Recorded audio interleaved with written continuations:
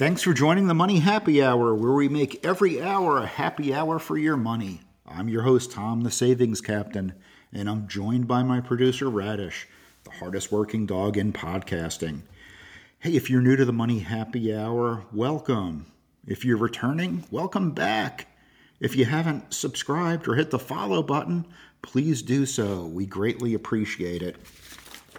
So good day. In this episode, I'm going to do something a little bit different. We're going to talk about my approach to and methodology to selecting an individual stock or portfolio construction.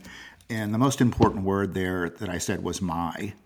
It's my specific one. So I just wanted to spend a little bit more time. This kind of goes a little bit deeper into maybe one of my last one or two episodes where I had Meet the Savings Captain and I talked about my overall portfolio. I thought today we would take a different approach and look at maybe how I arrived at some of my holdings. And when I'm considering a new holding, what do I do? Kind of how I think about things. And I'll share we're going to do a simulation too. We're going to look at if I were considering a stock now, how I go about it. And more than 9 out of 10 times when I review a stock, I don't move forward on it. So we're going to walk through that process. Very specifically, we'll look at some live cases. I'm going to share my 10 holdings, individual stock holdings. I call them the Terrific 10, kind of how I got there. So as many of you know, I was an advisor for a number of years, and one of the things that I saw commonly happen is people end up with a portfolio of stocks. They just kind of add on, and a year goes by, 2 years go by, 5 years go by, and there's almost like a lack of congruity, purpose that the holdings in their portfolio are serving. So when I would do like an intake session with a client that was transferring in with their assets with me, you know, we'd review their portfolio and what was coming over to see, you know, to get a better sense of how it fits in with their broader financial plan. There was one client I had, his name was Tim. He had a well over $1 million individual stock portfolio.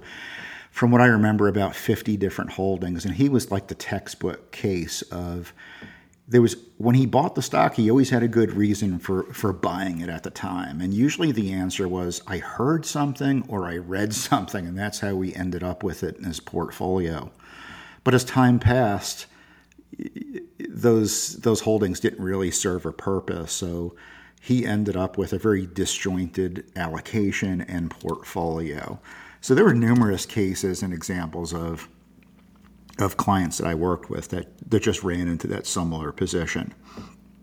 And I did a little bit of that myself as well, because we're prone to come across a really good idea, talk ourselves into it, do the research, and before you know, we own it.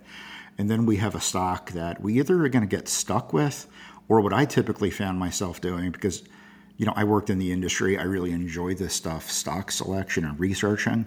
I found myself doing a heck of a lot of babysitting. Sometimes I'd greatly outperform the market on my stock picks, and sometimes I'd really underperform it. So that was my experience before I'm going to talk about these steps that I'm going to go through.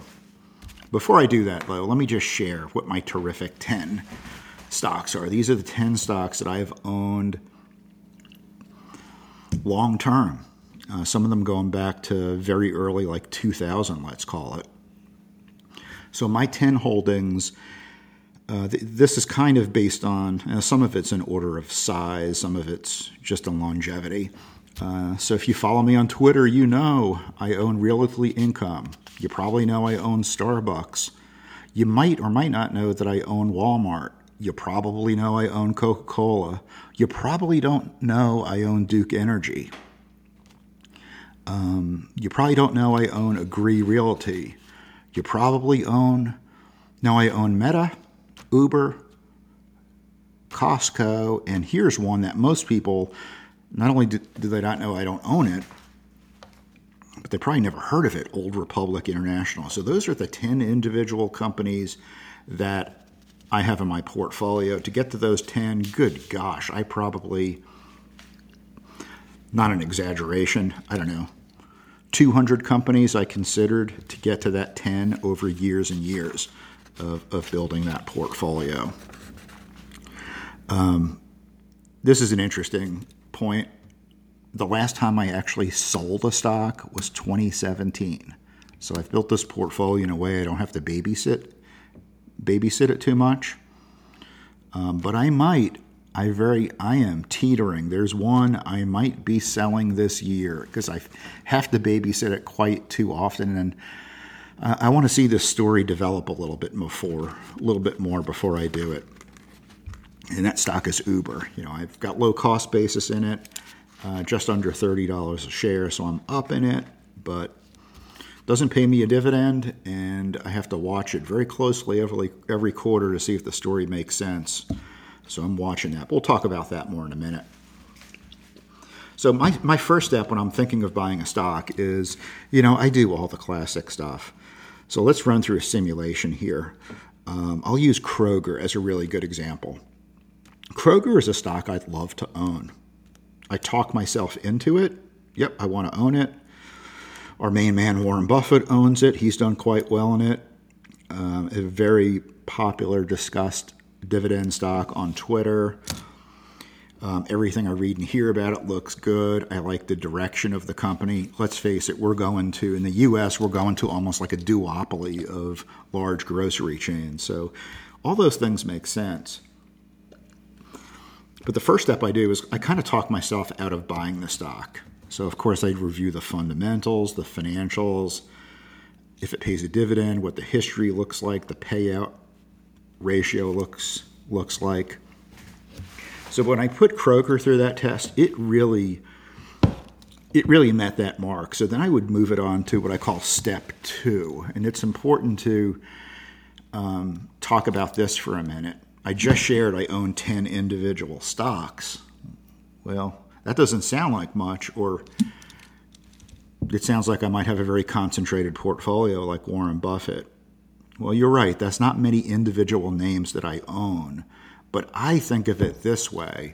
I own hundreds and hundreds of companies because 80% of my money is in either index funds or large cap growth funds, and in the process of being the majority ETF indexes. So when I look at it from that way, when I look at Kroger, I already own Kroger. So I have to ask myself, well, Kroger is a holding in the S&P 500, in an S&P 500 ETF. Then I ask myself, do I want to oversample? Do I want to own more of it than I already own? So Kroger passed that test. Yes, I want to own more of it. But then I look at my individual holdings. Well, I've already done that with Walmart, in my opinion. I've got grocery, I've got club, I've got online retail experience there. And then I also own Costco, another large, primarily food retailer. So when I look at it from that standpoint, I don't want to oversample. Kroger's a great company. I'm just not gonna add that to the portfolio. I've owned Walmart for 20-something years, very low cost basis on it. It dividends quite well to me in a dollar amount. It's up at record highs. I'll run one more example, Target, another hot stock right now because it's so out of favor. That's the primary reason when I consider Target, I won't add it. I already own Walmart. I feel like I'm getting a little bit more with Walmart because they do sell gasoline. I am getting a club warehouse with that, and I've just owned it so long and have cost basis. And then going back to my S&P 500 approach, I already have Target. When Target goes hot again, I'm not gonna miss out on the momentum either way.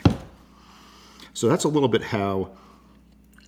Those are like two of the key steps that I look at. But just like you, I get disappointed when I miss one. So I'm going to use something like, I will use NVIDIA as a perfect example of this. Why I usually stay out of stocks that are hot. So when I look at NVIDIA, you could have bought NVIDIA for, about $1.20 to $1.50 pretty much any day of the year in 2022. And this year, as I record this, it's trading at about $425. Damn it, that feels like a big miss. But when I look at the S&P 500 composition right now, again, I already own NVIDIA. NVIDIA right now is the number 4 weighted holding in the S&P 500 right at 3%. So if 80% of my portfolio is indexed, I own a little bit more than 2% of my portfolio is in NVIDIA.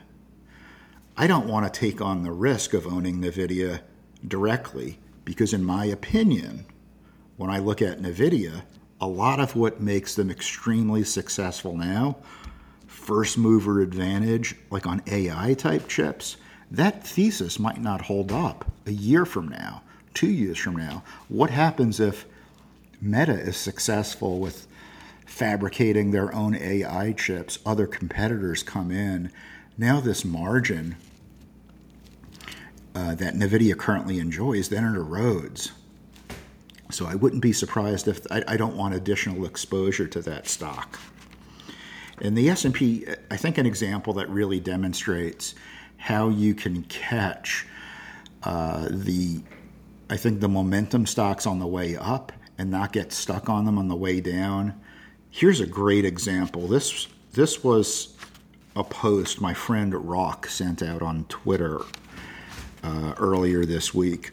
He broke down the top 10 holdings in the S&P 500 about 20 years ago,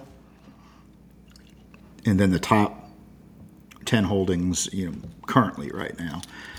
And when you look at the top 10 list, 20 years is a long period of time, but I suspect this order changes on a shorter duration too. 10 years ago, if you guessed, or 20 years ago, if you guessed GE was the top holding, the top weighted holding in the S&P 500, you are correct. Would you want to be in GE for the last 20 years? Probably not. Not up until this last year. It had a dormant 20 years.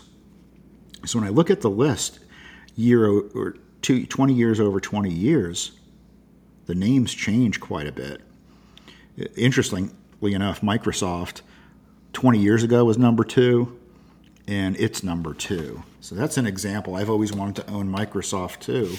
Microsoft currently has a 6.5% weighting in the S&P 500, but in a way I have owned Microsoft over the last 20 years. At least that's how I talk myself into it and make myself feel a bit better about the situation. So if it does sound like a bit of set it and forget it, that's exactly right, and that's exactly what I do. Another screening tool that I use in this is there's certain industries I almost never invest in directly in an individual stock standpoint.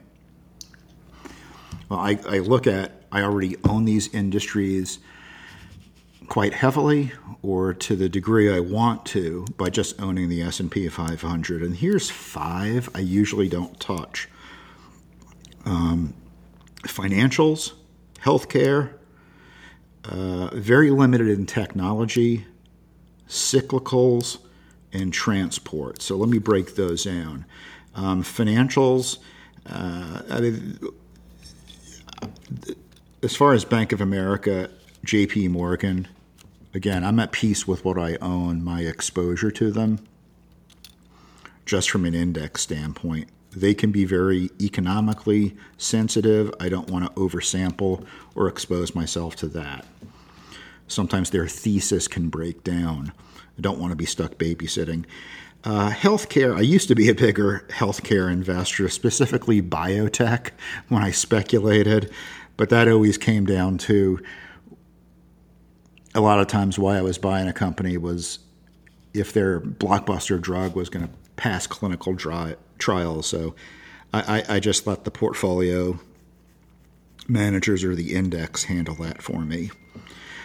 Technology, we can make a whole episode on top technology ideas 10 years ago and kind of look at them and pick them apart today. My point there is those cycles change. I'm not a tech geek, and I don't really want to be one. So I'm at peace with just letting the index get me to where I need to be from a technology standpoint. Although I do own Meta, and I've owned that since my cost basis in that is $19.34, if I want to believe. To me, that just made too much sense after the IPO, and the story's held up for me. So I'll keep my $310 Meta, whatever it is today. Not selling that anytime soon. Cyclicals, when I think of cyclicals, I'm talking about autos. I'm talking about, I've never seen an airline's earnings report or 10Q that made me want to jump in and buy it, because very feast or famine, and I don't like being part of the famine portion of the business cycle. And then transport's almost the same story there, so I'm starting to think of things like UPS, FedEx, great companies, but they tend to get punished in economic downturns a little bit more than usual. Well, that's just my approach. How I got into viewing investing that way was really by accident. In previous episodes, I talked about Coca-Cola, Walmart, and Duke Energy. Those were the three dividend-paying stocks I initially started purchasing because I liked them long-term. But simultaneously, I was still a classic stock picker, and I just got to the point in life of my portfolio where it was just too much work. It was too much squeeze for the juice it produced. And I've reached the stage in life where I don't really need to take that level of ongoing risk on now. So another debated topic is how many stocks are too many. Most people will say about 20 gets you properly diversified, assuming you're diversified across industries. I know some people that go 50 individual stocks or more. I personally don't believe there's a right or wrong way. Just have a process and know your process. If I could speak to that point, the biggest mistakes I've seen individual investors make firsthand is just that first step, not having some sort of process. This is my process, and it has worked for me. So a question I get asked is, what are you looking at? What would be the next thing? Would you ever own more stocks? And my answer is, of course. I'm just not there yet. This year, I did add Agree Realty. So before I got to Agree Realty, I've already owned Realty Income Corp for, what if this is 2023, about 10 years now. I have a sizable position in that. It full shares me dividends every month. I love the stock. It's beaten up right now. Just bought more today. It's not designed to be the home run stock in my portfolio. I think when I buy an individual stock, I think each company has an individual specific role to play. Each holding has to make my whole team, the portfolio, better. Think of it as like fielding a team in a sport. Every holding doesn't need to play the same position. They just need to own their position and be the best. So O right now is out of favor. It'll probably, just doing simple technical analysis on it and the market sentiment right now, it's probably going to test its 52-week low. But that's okay. That's one of the few stocks, individual holdings I'm currently adding to, because I still think long-term on this. But I did want to add an additional holding, additional realty holding. So I did add Agree. It's very complementary. It's almost an overlap of realty income. It's actually performed a little bit better over the last 2 to 3 years on a total return basis. But I did screen out a couple of other holdings. NNN, nothing wrong with it. I liked it. Just felt better with Agree. And here's a great example. I really wanted to and really would still like to own Vici. But based on my overall portfolio, the only thing that made me uncomfortable with it is the large industry concentration they have in the gambling sector. And should something go wrong with gambling, heaven forbid, a black swan event takes place in Las Vegas, what do you think happens to Vici? So I didn't want to own that. I think Vici is roughly a top 50 S&P holding in its own right. So I own Vici. That's the level of exposure that I personally want to have in it. Let's talk about one that is driving me crazy, and that is Uber. So Uber was flirting with $50 a share right before they reported earnings last week. And I have loved the way the story has progressed over the last maybe 6 or so quarters as they get close to GAAP profitability. And don't you know, they hit GAAP profitability for the first time ever this quarter. And here we are back at a $44 stock.